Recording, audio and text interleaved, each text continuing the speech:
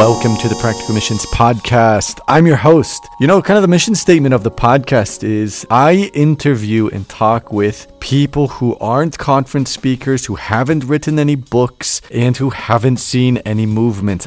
I talk to normal people. I talk to the 95% of people on the ground doing the work, and today's no exception.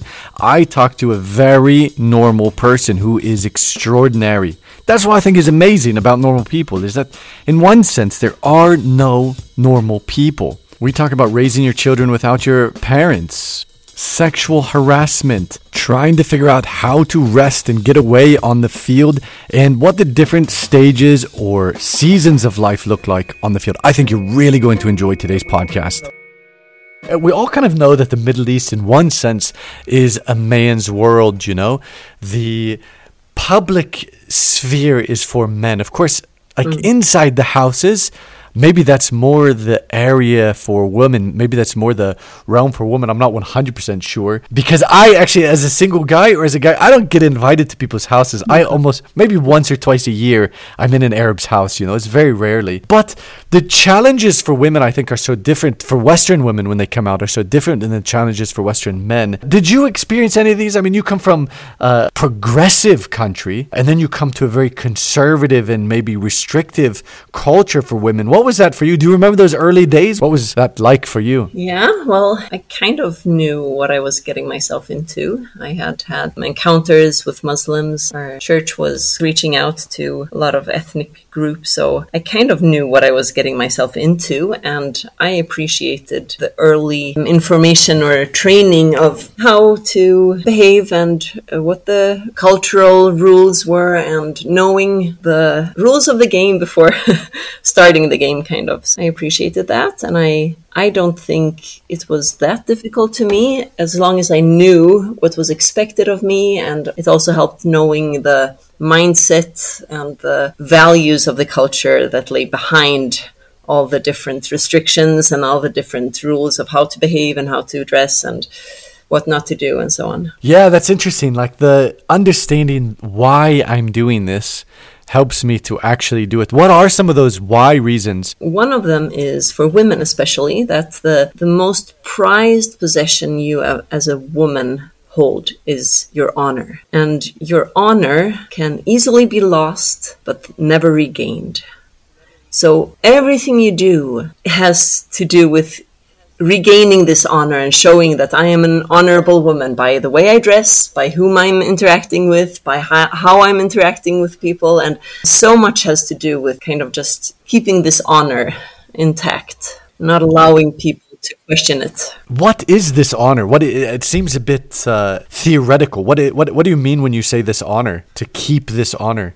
Well, that you're a modest and you're not a loose woman. You are pure, and you submit to your father or to the men that you are under, and you are fulfilling your duty as a daughter or a wife or whatever your role is. But a lot of it has to do with sexual purity. So it's kind of like conforming to what the culture expects of a woman in areas of modesty and purity. So as long as you're keeping face in these areas, you're respected. Yes. I think this is very fascinating because the idea, so this is, how society is viewing you. And of course, in the West, one of the highest values that we have is, don't worry about what other people are thinking about you. Of course, nobody actually lives like that, in the end.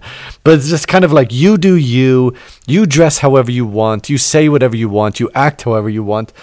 How do you think like Arabs view Western women? Well, it's a good question. They might never tell you the answer to that to your face, but what I've heard is that they believe that Western women are as they see it on TV. for example, TV show Friends. That's how all Western women are like. How do you deal with those stereotypes as a believer, as a modest person?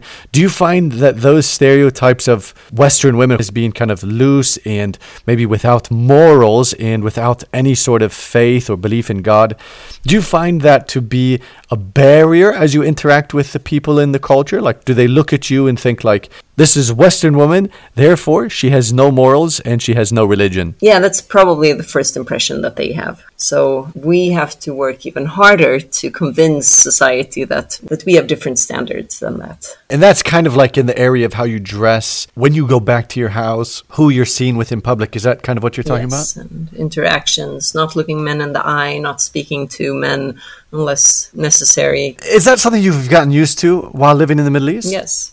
Yeah. Do you struggle when you go back to the West to reintegrate and interact with men or mixed communities? No, I think for me, I kind of let go of my... I can more easily readjust back to Western culture. I think that's really amazing. I often... There are some things I struggle with as I re-enter. And there are a lot of questions I have when I'm in mixed groups of cross-cultural workers, for example, that often I wonder like, how am I supposed to greet this person? Say we're in a prayer meeting with just all, cross-cultural workers. I think like, in my home culture, I would hug this person, but maybe if I hug them here, it will be inappropriate. Do you ever wrestle with those, or do you feel like you can figure out the what's appropriate, what's not appropriate, just kind of intuitively? Both.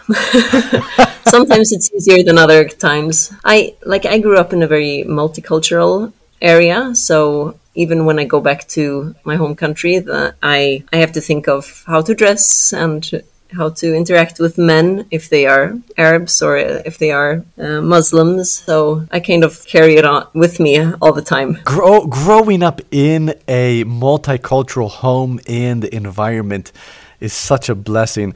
I wonder what the percentage of cross-cultural workers are who have grown up in some sort of cross-cultural community already that kind of greases the wheels for going out into cross-cultural missions.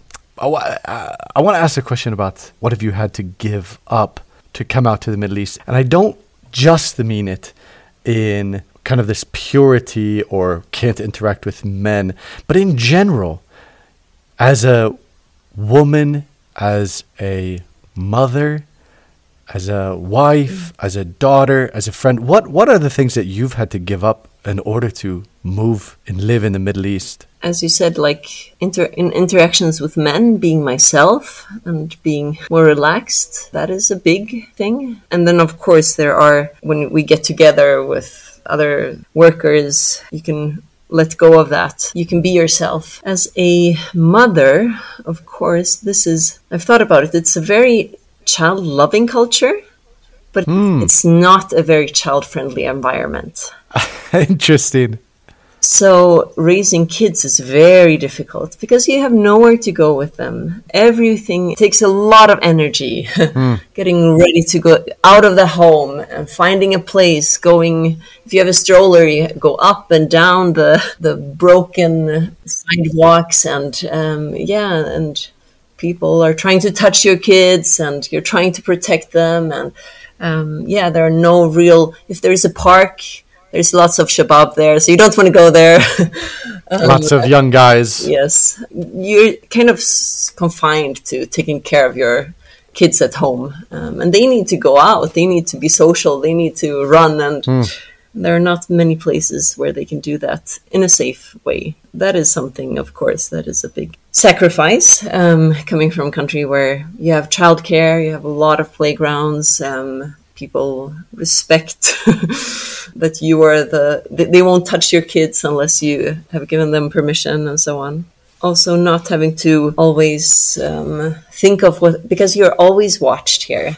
You're constantly being watched and judged. So just walking down the street, there's this tension in the air because your every move is being watched and judged. Yeah, but you can get used to it. And also, I'm not spending my time trying to think of, okay, I so wish, I gave up being able to climb trees or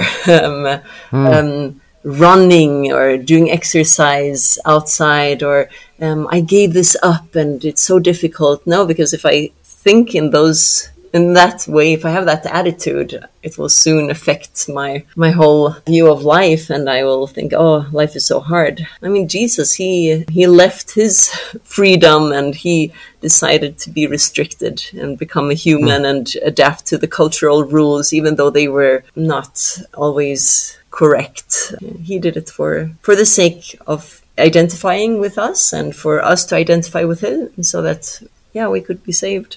Wow, I think that's a great word. I think there can be the danger of falling into the trap of thinking about how nice it is back in my home country and how bizarre and bonkers it is here, or how hard it is here. And I think that taking that deliberate decision to say, I don't want to focus on what I have given up, I want to focus on where I'm at and be content there, is a powerful word.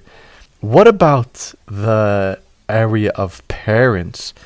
Is it hard to raise your family away from your parents and your husband's parents? Like, is it hard to not have your children around their grandparents or aunts and uncles? I think it's a combination of not having that connection or help from grandparents, and not having help from society as well. And also being in a different culture that has different views on how you should raise your kids, and trying to figure it out on yourself, all by yourself. So yes, it is difficult. Are there certain areas in the culture that you are willing to kind of meet halfway when it comes to raising your children, and other areas where you just think, like, I'm not going to do this, I'm not going to feed my kids copious amounts of sugary tea every day, for example? Of course.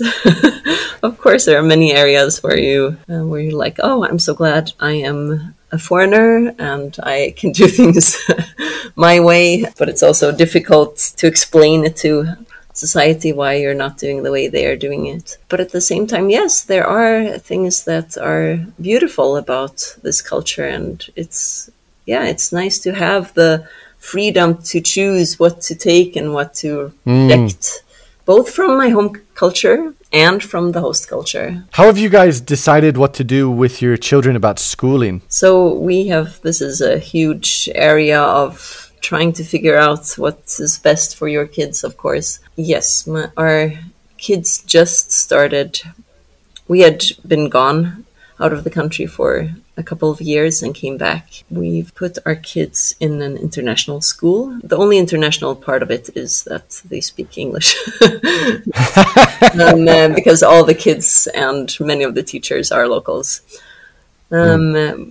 But that's a good mix, because we would have liked to put them in a local school, but the problem is that they don't have Arabic, and it would not even be in the spoken Arabic, it would be in the classical Arabic, which means that they would not know neither what the teacher said nor what the homework was. So we got the advice from wise workers here in the country who have had their kids in both local schools and international schools, whose kids have thrived in both, to put them in an international school already, because English is their third language and Arabic is their Oh, man. Man, God bless you and your whole family. Do you ever worry about, how like the culture here when it comes to education is very much rote memory? Is that how you say it? It's very much about just memorizing the information, where in the West maybe it's more about understanding the information. Yes. Do you ever worry about like what kind of education your children are getting? Maybe not as much as others worry. Tell me about that. I want my kids to thrive. I want them, of course, to learn things. I want them to be able to go to university. But if we would have put them in a local school where memorization would have been the main focus, they would probably last for a few years, and then they would have to change to an international school so that they would actually spend their time trying to understand things instead of just memorizing, yes. I want to pivot a little bit and ask you about sexual harassment. Is that okay? I didn't ask you if that's okay to talk about. I know this is a topic that probably all Western women face in the Middle East. I think a lot of Arab women experience it themselves. Did you ever experience sexual harassment, and how did you deal with it? So, yes, I experienced sexual harassment. When it first happened, I was quite unprepared for it. It was being touched inappropriately, and it happened like 3 times within a very short period of time. And it's interesting, but our sexuality is so intertwined with, I think, our identity and our value. So what the devil was able to do through these very quick touches by strangers was he was able to make me feel very degraded, and tell me that you're not worth respect, and you're just an object.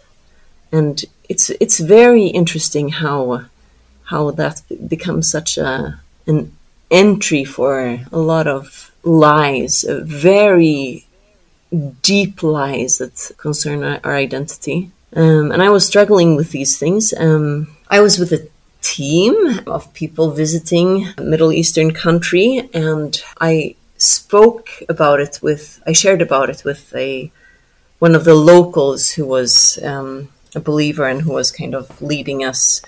And she was very wise. And she said, the devil is trying to make this experience a negative experience for you, because he knows that you have something that God wants to use you in a very mighty way. And he wants to stop that from happening. And he wants to stop you from having the full amazing experience that God wants you to have. So let's pray for protection for you, that the devil will not be able to bereave you or steal your joy, and that he will not be able to, these lies will not have any way to grow or to nest in your heart.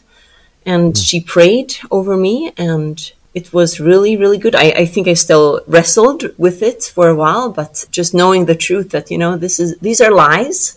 This is an attack, and this is not the truth about me, and holding on to the truth that, God loves me. I am valuable. I'm not an object. Don't let these lies get to you. And she was right. I had a really amazing experience as I could kind of stand against those attacks from the enemy. Wow. Amen. And I mean, it has happened again, but I feel that I have been more prepared for it, and I've been taught how to respond in a proper way, and that knowledge makes such a huge difference. What would you say to a young worker who is out on the field in her first year or second year and has experienced a similar thing to you? I would probably do the same as the local believer did, help put things in perspective, and also try to speak against the lies, both that this is not acceptable and give some tools and how to react, but also really pray and speak truth. You are worth much more, and you deserve to be respected, and nobody should touch you inappropriate. Nobody should do these things to you, and pray protection over both mind and body. Do you think we're doing all right when it comes to on an organizational level, when it comes to caring for or building awareness of the potential dangers of sexual harassment on the field for women? I'm not sure how organizational it was when I got that training. I think it was my team leaders who had wisdom and experience and knew how to inform me and how to prepare me. So I have no idea how others in the organization have been briefed or how they have been instructed. Did your team leaders talk about this before it happened or after it happened? Before it happened. Well, this was, the first time I was sexually harassed was to a visit in the Middle East. So this was before I actually came here to stay. Do you think these kind of experiences, and of course there's a lot of catcalling and so on as well, which is still harassment and still disturbing. Do you think these experiences can create animosity towards the host culture? Absolutely. Absolutely. And I think by reminding myself that our battle is not against flesh and blood, that it is the devil that is is behind these things and not the people. The people who are doing it, they are also slaves to the enemy, and he is slaves to the lies that he is telling them. Yeah, and focusing my defense and my counterattack towards the devil, not against people. Wow, it sounds very mature. It sounds very spiritually mature. What does it take to keep your spiritual life healthy on the field? I can say that since I became a wife and a mother, it has become increasingly more difficult to guard that time with the Lord. And yeah, but it has been humbling that God wants to use me, even though I do not spend as much time with him as I maybe would like to, and as I sometimes think I ought to. I think it's interesting that there is no command in the New Testament, for example, for how much time we're supposed to spend in prayer, for example. I find it interesting that the Lord's Prayer is so short. Yeah. I find it interesting that there aren't rules of how long we're supposed to be reading our Bible, or even how often. Do you think we are in danger of over pressuring mothers with 4 children in the Middle East to keep up a kind of rhythm and routine when it comes to how much you're reading and how much you're praying, for example, that neglects to understand the season of life that you're in at the moment? Yes, of course. And of course, mothers who never found it difficult to take a lot of time praying, reading the Bible, of course, they will have the expectation that it will be as easy for everyone else to do the same. So yeah, of course, it's easy for us to judge each other. Of course, it's easy for us to put pressure on others to do it the same way we are doing, or the same way we feel we should be doing. So it's important for us to not compare ourselves with others and not judge ourselves. And if we can let go of judging ourselves or comparing ourselves with others, we will not be as quick to judge others. Wow, amen. I think that is a beautiful response. I think the snare of compare, the compare trap, is one of the devil's most powerful tools in the life of the Christian. I think the devil loves to use comparing or compare to crush the souls of believers. Yes. What would you say to the kind of the mirror reflection of yourself? What would you say to the mother with 3, 4, 5 kids who's struggling to find as much time as they want to in the Word and in prayer? How would you comfort them or encourage them? I would probably use my own experiences as an example and say that, I felt very bad for a very long time, for many years, that I didn't spend as much time praying or reading the Bible. But God is gracious, and actually his command is to abide in him, not to read his word daily. I mean, of course, when we read his word, it helps our thoughts to not fall, but we are not less worth just because we don't have time. And God knows our situation, and he wants us to trust in him. And if we have 10 seconds a day to just call out, Lord, help me, we are connected with God. Yeah. And to lower our expectations on ourselves and focus more on, I would love to just be with God, but there's no force from him. He's not forcing me to do so. He's not unhappy with me. He just loves to be in my presence, and I don't have to. Yeah. And also I've learned, I many times thought that I needed to fill my time when I had time with God. I needed to fill it with words. I needed to pray. I needed to say something. But actually, he wants to speak. He wants me to be quiet and listen much, much more than he wants me to speak. Of course, if I have something that I need to tell him, he wants to listen, but he doesn't want the time to just be filled with words. And I think there's also a reality that part of your worship to God is being a good mother and raising your children. I mean, this is ministry. This is you in the midst of mothering and parenting and raising your children. God is with you at those times, you know. It's not this separate thing where if I don't have the Bible open, then God is not with me, or I'm not with God or spending time with God. I think these are acts of worship. And I think as well, it's also very important for us to remember what season we're in. Life is full of different seasons, and seasons look differently.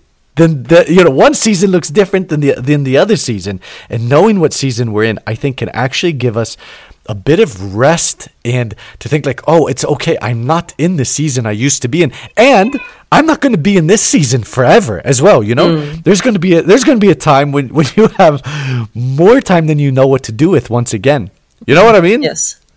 To have that compassion on yourself and to know the season you're in, I think can, at least psychologically, can take us a long way.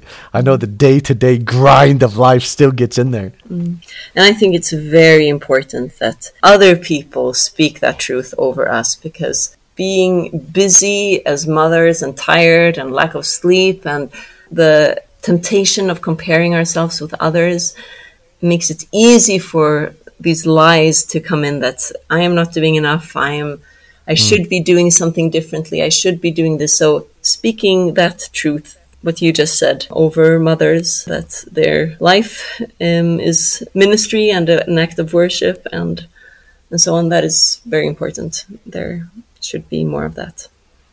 Wow, amen, amen. I remember when I was a kid, I come from a big family, we're 7 kids in my family, and I remember my precious mother trying her best to form some sort of family worship habits. I remember we would read a proverb every morning as us kids before school. And I just remember like I was probably the youngest one who had the responsibility of actually paying attention. I had younger siblings who were just too young, you know, of course. But I remember like just trying to sit still on that couch while we read a proverb together, you know. My feet were up in the air. My head was on the ground. I had to stay on the couch, you know. But I was moving all over the place, and it was absolute chaos. And we did this in starts and stops, you know. And my mother tried many different things. Most things didn't last for very long. Have you guys tried anything, you and your husband, for example, as a family, in like, I don't know, family prayer or family devotions, or reading a song together or singing a song together? Have you guys tried any, like, to incorporate worship as a family together? I don't think we've attempted much besides just praying before meals and reading the Bible and praying before bedtime. But I don't think my family did much more either, and we turned out fine, so I don't have greater expectations on myself. That sounds like it's coming from a place of confidence. I like it.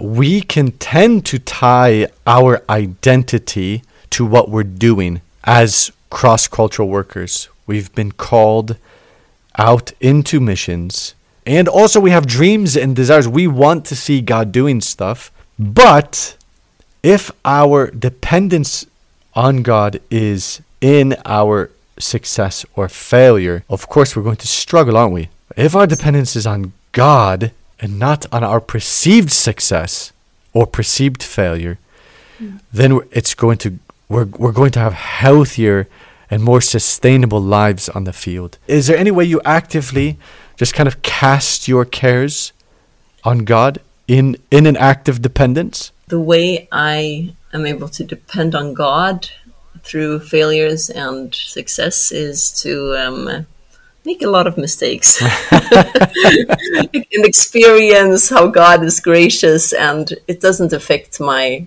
relationship to Him. It doesn't affect my value or and I probably am very blessed with a home church that doesn't expect me to report numbers. They know that, some people, they are there to prepare the ground and they will never see anything, but faithfulness is what is required. And also having people around me who have been faithful and maybe not seen much and experiencing a lot of failure, as I said, and not much success, but still being reminded maybe sometimes by the word, but sometimes by other people, that that's not what God values. I 100% agree with you that not every person is a harvester. Some people are tilling the soil, some people are throwing the seeds, some people are harvesting, and some people harvest where they haven't sown,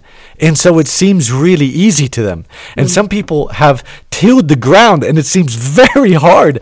Yeah. So it is good to remember that, man, God can use us however He wants, and our responsibility is faithfulness. Yeah, I think on my first furlough, going back, I spoke to my cousin and she shared some very wise words. And one of them was that, your grandfather, he was a worker and he was faithful. He didn't see much fruit, but he was faithful. And after he left the field and when he was old, others harvested. But his role was to be faithful. Yeah, and the secret things belong to the Lord. We don't know what's going on behind the scenes.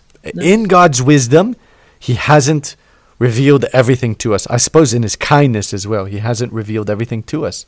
We already talked about a little bit, just raising your children, raising your family on the field has, especially in hard places, everything takes a bit more energy. Yes. Everything from finding a light bulb to screw in to getting from point A to point B. Everything is just a bit harder. Have you ever dealt with overwhelm or burnout or come close to those things? And if so, how did you deal with that? So during my first 2 years on the field, I struggled a lot, and I went to see a counselor actually to kind of figure out what was wrong with me, and the conclusion was quite obvious that I was just too stressed, and I really had to, and so she gave me the homework of thinking through, what am I doing, what can be what is necessary and what is not absolutely necessary, and try to focus. I'm not so good at setting boundaries, and I always think I can do more than I actually have the energy for. My husband has less energy, so nowadays he kind of keeps me keeps the balance. Yes, he holds me back from getting too overworked or taking on too many things, and sometimes that is difficult because there are many things I would like to do, but it's also good to have somebody who keeps me accountable. So right now, I don't think that kind of stress is, I'm in danger of being overworked or stressed. There might be other stress from, just having a crazy house full of kids, as other issues that I might be in danger to. Can I drill down a little bit on your experience of overwhelm and burnout when you were early in your time on the field? Yeah. You reached out to a counselor, and I've done the same. I am very grateful for professional help that I've gotten over the years. What was it that kind of broke the camel's back in the end that led you to finally say, like, I need some advice from a professional? I can't remember exactly, but I think it was just being so tired and not having the motivation. I was wondering if I was depressed or not. There was no joy left. So, And others were also worried for me, for my sake. And somebody I knew about it. There was somebody who was a counselor that I knew about, so it was kind of easy to reach out. when you're in that place of burnout and overwhelm, wondering kind of like, what's wrong with me? Why don't I have joy anymore? Like, why do the things that used to give me energy don't? Or why can I not seem to get enough rest to not be tired anymore? I think it's so kind to hear the words of like, wow, maybe you should say no to some of the things you're doing right now. Yes, to get that from confirmation from others that, you know, you have the freedom and it's okay to to say no. Especially as a single person, I think. You know, where as a married person, you have that other person who's like, who can say like, yo, you seem really tired. You need to take a break. Exactly. You know? Yeah. Whereas a single, you don't have that. You don't have that person in your life who's maybe going to say to you, why don't you just stay home today? Exactly. And most people don't see what you're doing in your behind closed doors. Well, if you're married, you have somebody who sees that you are doing a lot. And you don't have to show the world that you are doing lots to feel affirmed. Yeah, interesting. I interviewed a woman a few episodes ago about singleness and marriedness on the field. It was a fascinating conversation. I learned so much, but just the differences between how single people see themselves and how single people see marrieds, and how married people see themselves and how married people see singles. And there's this kind of, there can be this the grass is greener on the other side effect. Of course, you know? Of course. Both sides are looking at the other side and saying, man, it would be better if I was like that. So it's maybe good also just to be reminded that God is with us, and regardless of our marital status. Do you guys do anything as a family when it comes to purposeful rest or carving in rhythms of rest? I think I'm married to the right person who needs more rest, and whenever there's a free day to just take it easy, not plan anything, that kind of happens more naturally than if I would be on my own, or if I would be married to somebody with more energy. So that is just the grace of God in our unplanned lives, unintentional. Yeah. Are you and your husband, are you guys able to rest in the same ways, or do you feel like you both need different kinds of rest? We can probably rest in the same way, just having a day of like walking around in our pajamas and not really planning much. Yeah, I think that is restful for both of us. I love those days. We used to take, when I lived in a house of other cross-cultural workers, we used to take Saturdays off, and we'd basically just turn our phones off, you know, not answer the door if anybody knocked, and never get out of our pajamas. It was fantastic. I loved it. Yes. Incredibly relaxing. Are you guys ever able to get out, like as a family, into nature? I know nature is very limited where we live, but are you guys ever able to go out and like have picnics or something? Yeah, I think it's more stressful. I'm more a nature person, and my husband is more a city person. We find ways to. Yeah, we do find ways to, as a family, go somewhere, sometimes to a hotel where there's a pool, and really enjoy that. The kids are just very happy the whole time, most of the time. Do you feel like you are encouraged by the field or by the team that you're on? I know you've been on teams that haven't been a part of necessarily the organization you're on.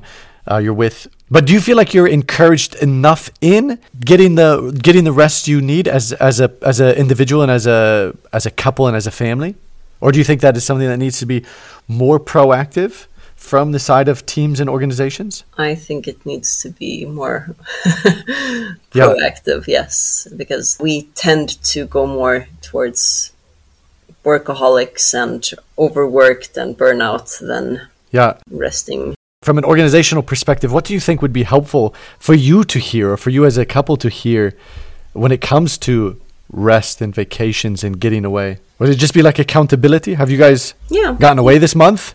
Yes, probably, yes. The team we're on now made it very clear that one day a week should be a Sabbath rest.